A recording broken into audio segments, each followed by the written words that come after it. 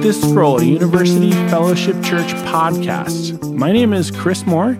We get together about twice a week and we chew on God's Word. We bring in somebody here on staff at UFC and they share what they've been chewing on and what's been encouraging them and helping them grow in joy and righteousness and obedience and worship for the Lord. So this week we've got Sean Duncan. I'm back. I'm going to get a soundboard eventually. You should. A laughing track, preferably.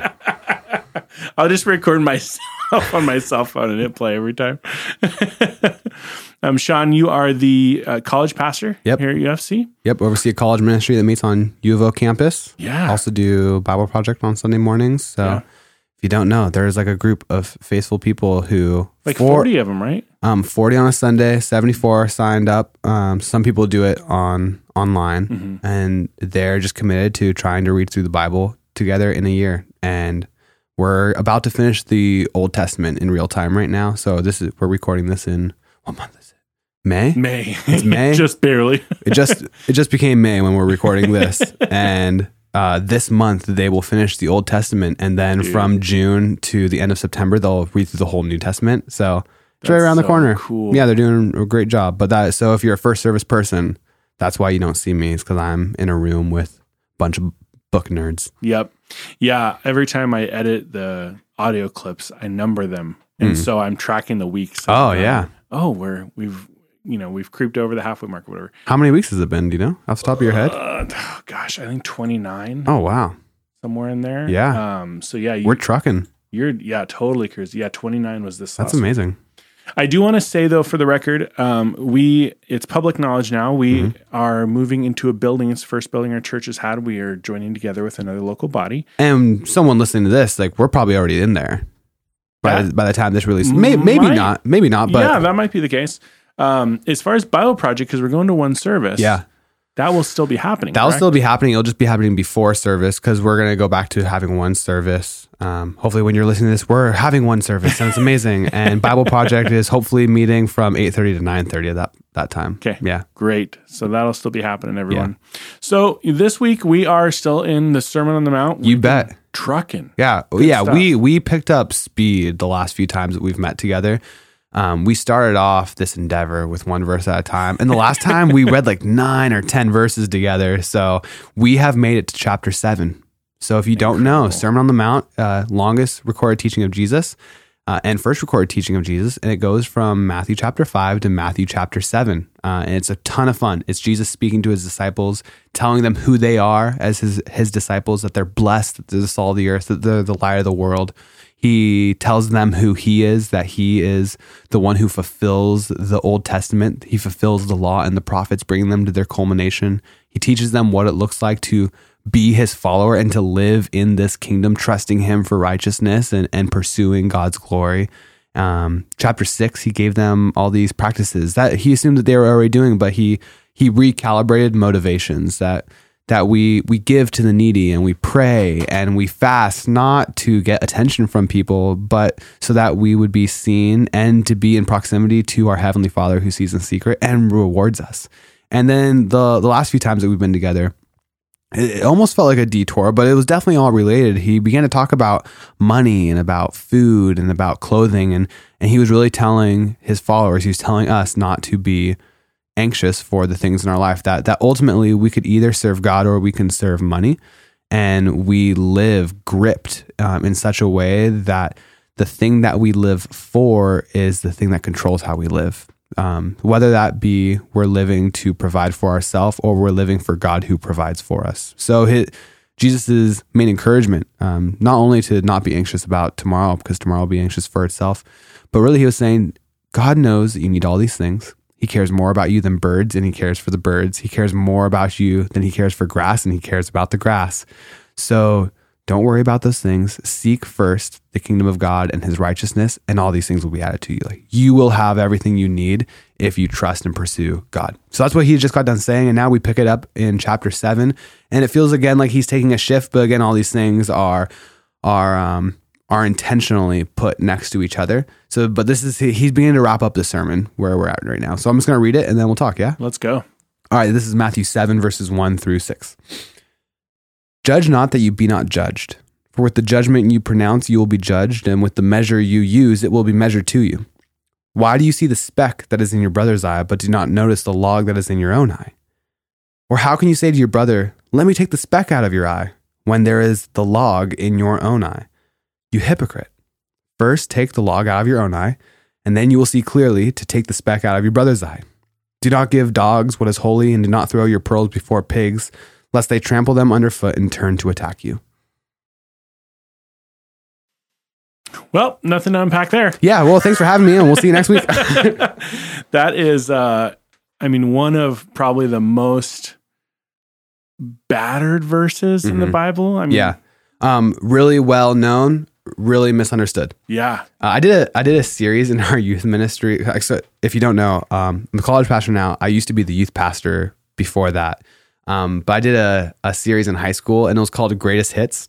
And it was just during the summer. So we did a collection of just like really famous Bible verses, because often really famous Bible verses are often really misunderstood Bible verses. So we did like Philippians 4:13, I can do all things through Christ who strengthens me, and Jeremiah 29:11, I have a plan for your life, a plan to prosper. And, and we did this one, Matthew 7:1, judge not that you be not judged. And the way that gets interpreted is you can't judge me. Yep. Only God can judge me. Only God can judge. I definitely went to high school with a few people who got forearm tattoos of only God can judge me. And it's built off of this verse. Like we at least know or have heard stories of that, but a lot more of us operate with that understanding of this verse, that what this is saying is that you can't judge people, or that you can't judge me. Only God can judge me. And that is just like nothing further from what's actually going on here. Mm-hmm. So we'll just break it down. And I will say that Jesus is not saying no one can judge you. Mm-hmm. In fact, I think if anything, he is saying that people can judge you. Yep. But it's a matter of how they judge. Okay. So the first one, judge not that you be not judged. That is his statement claim. When we get further along, we're not going to look at it today, but we'll look at it probably 2 weeks from now when we meet again. That there's the golden rule, do unto others as you would have them do to you, type of thing. So judge not that you be not judged. And then he's going to clarify that with the judgment you pronounce, you'll be judged. And with the measure you use, it'll be measured to you. In other words, you are setting a standard anytime you pass judgment. And remember, like weeks ago, like for us, it's months ago, when he talked about anger and how it's equivalent to murder, right? to be angry at your brother and to call them a fool, things like that. That there's some sort of heart posture going on. But in God's economy, and we actually see this in Romans chapter 2 as well, the judgment you use will be the standard that you're measured to. And same with the measurement that you use to someone, that'll be the measurement that you're held accountable to. It's as if we are a law unto ourselves. Mm-hmm. A theologian once explained it with like this story like this. He says, all of us, we live this life, and maybe someone dies and they're standing at the gates of heaven, and God says, you cannot come because you have broken all my laws. And maybe this person never heard of Jesus, and they never heard about the Bible growing up. Maybe they were on an island, but for better or worse, they were a pretty moral person. And they start to complain, well, God, I never knew about your law, and I never knew about your word. How can this be fair? How can you hold me to your standards and your judgments when I never knew them? And God could say, if he wanted to, fair enough, I will use your standards. And he reaches out, and it turns out there was a tape recorder, a magical tape recorder tied around your neck your entire life. And it recorded all of the judgments you pronounced and all the judgments that you thought. And then God uses your standard for other people, and he judges you according to those. And what you find is that you're still guilty and condemned. So we are enough to condemn ourselves with the standards that we set.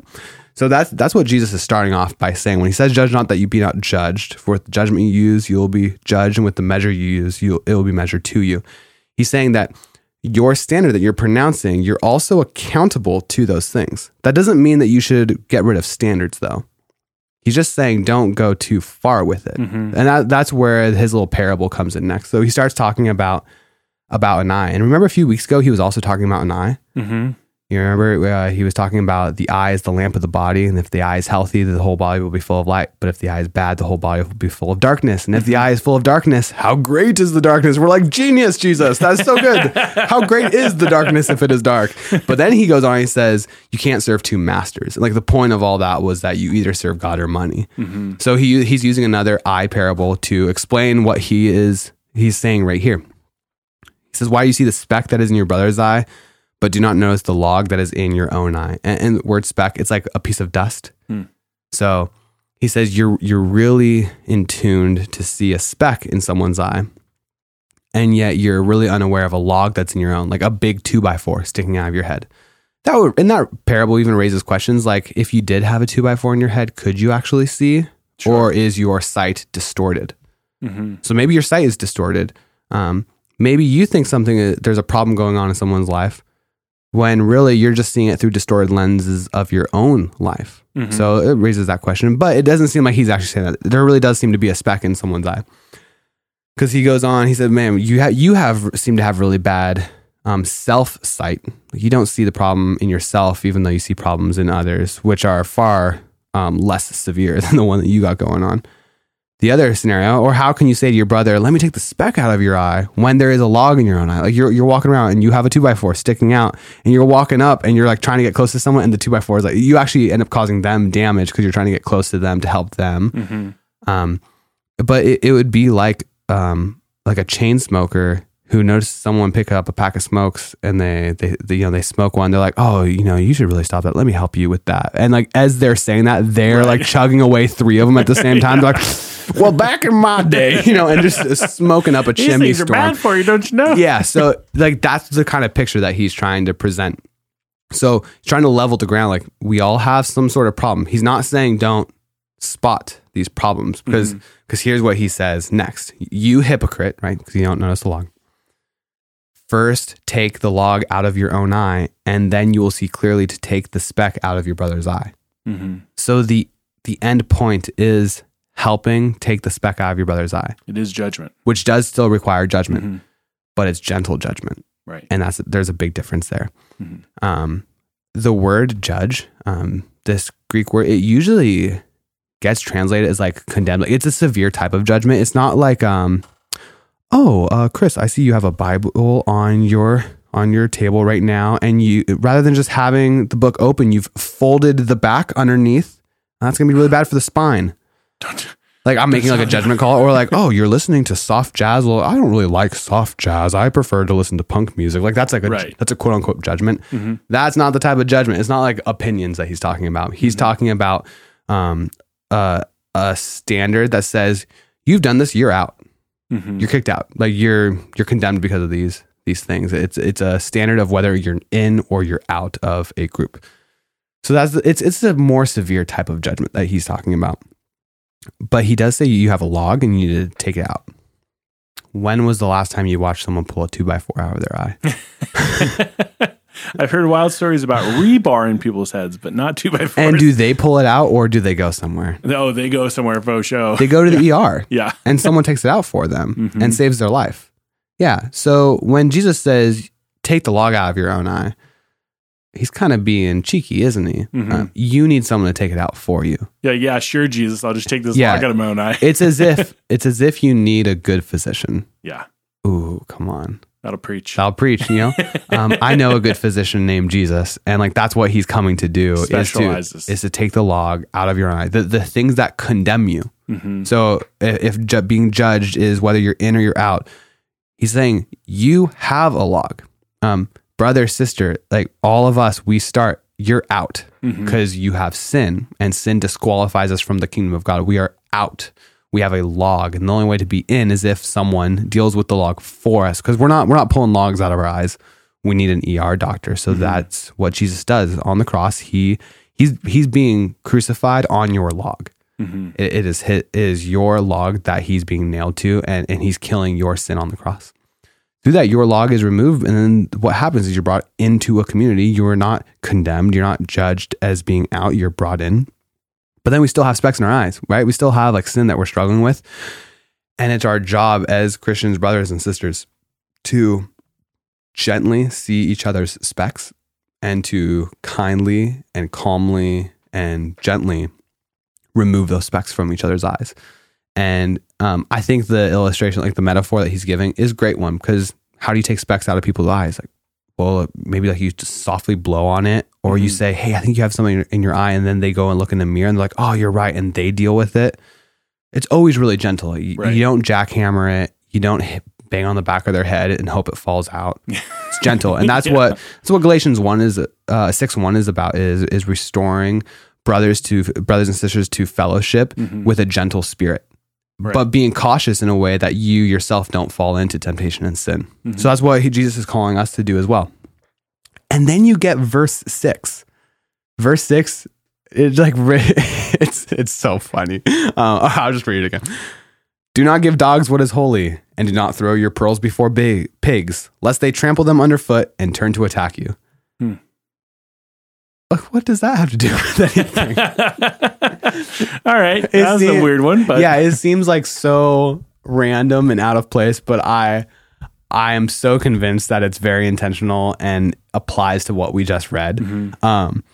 So a few summers ago, or maybe it was last summer, I preached through the Sermon on the Mount with I think the youth. Maybe that was last summer. That sounds right. I think so. I'm losing track of time.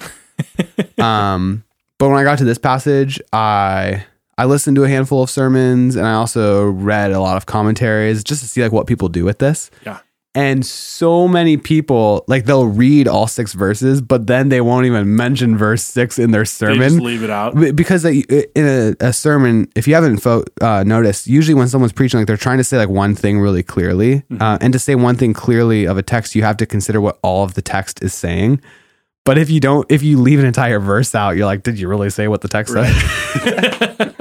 But it was just really funny. So throughout church history, sometimes people have said that this was a standalone statement of Jesus that just kind of gets like mixed in here and thrown in here. Okay. And the giving dogs what is holy is referring to communion, and throwing your pearls before pigs is the proclamation of the gospel to Gentiles. It's like things that don't necessarily make sense, because pigs are an unclean animal. And they get associated with Gentiles throughout the gospel narratives as well. Pearls, there's the parable of the hidden pearl, and that's the kingdom of heaven in the book of Matthew. So like they connect those things in Matthew chapter 13. The give dogs what is holy. Dogs are also unclean animals in the Bible. So again, for Gentiles, you don't give communion to those who are not part of the covenant community. So it's like those things like make sense as they're saying those things, but I just don't think, and maybe that's what the standalone statement meant, but we also have to have in our consideration authorial intent. There is an author to the book of Matthew. It's Matthew. Even if that was a random one-off statement, Matthew has put it here specifically for a purpose, meaning it is helping him say something clearly. And Matthew is trying to present to us the very voice of Jesus. Jesus was an itinerant teacher. He probably taught the Sermon on the Mount multiple times and in various different ways. Sometimes he maybe said it, sometimes he maybe didn't. But here's the point that I think he is making. The section of judging, you just heard that you do kind of judge people, right? You judge your brothers and sisters. You identify specks and you help them with it. But there's a wisdom principle in that. And I don't know if you've ever experienced this, but I'm sure you have. You'll see people and you will see specks and you will try to help them, and yet they don't receive it. Sure. And then you always have to ask this question, like, how long do I keep trying? Right. And sometimes actually you keep trying to help them for their good and they lash out and hurt you instead. It's as if they turn around and they bite you or they trample you. Other times you're giving really sound wisdom and saying, I see this sin, and by the grace of God, I think you can overcome it, or here's what Scripture is speaking to you in this moment and challenging your thinking or your living. And maybe what they do is they trample it under their feet. They just don't want that advice. So I think this verse is a wisdom principle that Jesus is giving you, that here's what you do, but also there's the wisdom of knowing how long to keep trying and when to dust the dirt off of your shoes and to move on from a situation. Right. And he doesn't give a tried this many times, or Yeah. stop trying. How many or, times should I forgive, Jesus? Yeah. And it's just one of those things that he just kind of leaves it there. There are only two things in the Sermon on the Mount that are said to be trampled under people's feet. There is, remember back at the beginning, he says, you are the salt of the earth. But if salt has lost its taste, it is no longer good for anything except to be thrown out and trampled under people's feet. Mm-hmm. And now here also, it's your pearls before pigs. Do pigs value pearls? No. Do dogs have an appreciation for holy things? No. So it's like you have these things and some will not appreciate them. And in those scenarios, they'll either trample them or they'll hurt you. Mm-hmm. And Jesus is saying, don't just throw it to be trampled under someone's feet that doesn't appreciate it. So there's wisdom in this of knowing when to speak and how to speak. I think that's what's going on here. Okay. I got a question. So Jesus starts this by saying, with the same measure of judgment you judge, you will be judged. Mm-hmm. Is there a connection? In my mind, I'm almost seeing, and this is where I'm looking for your input, seeing a sandwich happening here, a chiasm, where he's saying, the same manner in which you do this judgment is the same that you'll receive. Mm-hmm. And at least what I've observed anecdotally, if you're gentle with somebody, their aptitude to come at you viciously is much lower than if you're ruthless with somebody. It's almost like, well, I've made a mental note, and the first chance I get, I am nailing this guy to the wall. Yeah, you're asking like, is he giving you social cues? Yeah. I see the parallels. I don't think he's just telling you how to navigate social interactions. Sure. Although you totally can draw those parallels. Like really, if you're generally friendly to people are generally friendly to you. It's crazy what happens, go figure. Yeah.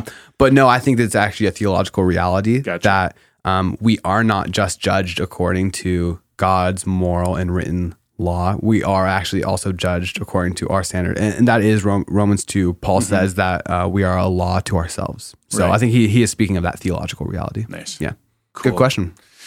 Awesome. Well, let's sync it. What are you going to give the listener? What encouragement would you have from this one? Mm-hmm. That's a great question. Do you have a log? That'd be Right like, now? do you have a log? Like you might. You tell me, Sean. Hopefully you can see them. You might keep that in mind and help your brother with their spec. Mm-hmm. Good. Yeah, that's what I would say. Good. Don't be solely focused on other people. You should also be able to have a mirror and see your own issues going on and be humble enough to address them. Yeah. And there's a beautiful balance there. Yeah. Because it's not saying, navel gaze and just look inward at yourself all the time. And it's not saying look outside constantly. There's a balance act there. Yeah. Sean, thank you. You bet, man. It's Thanks good for stuff. having me. It was fun Anytime to we be talk here. about the word. Yeah. It's just rich stuff. So, well, we will get you in a couple of weeks. You bet. And we'll keep moving along. Love it. All right, you guys, we'll get you on the next episode. Well, thanks for listening. Thank you to our guests for coming and sharing what they've been chewing on in God's Word. We produce these podcasts and release them twice a week, so please subscribe so you don't miss out on one. And don't forget, love God, love your neighbor, and make disciples.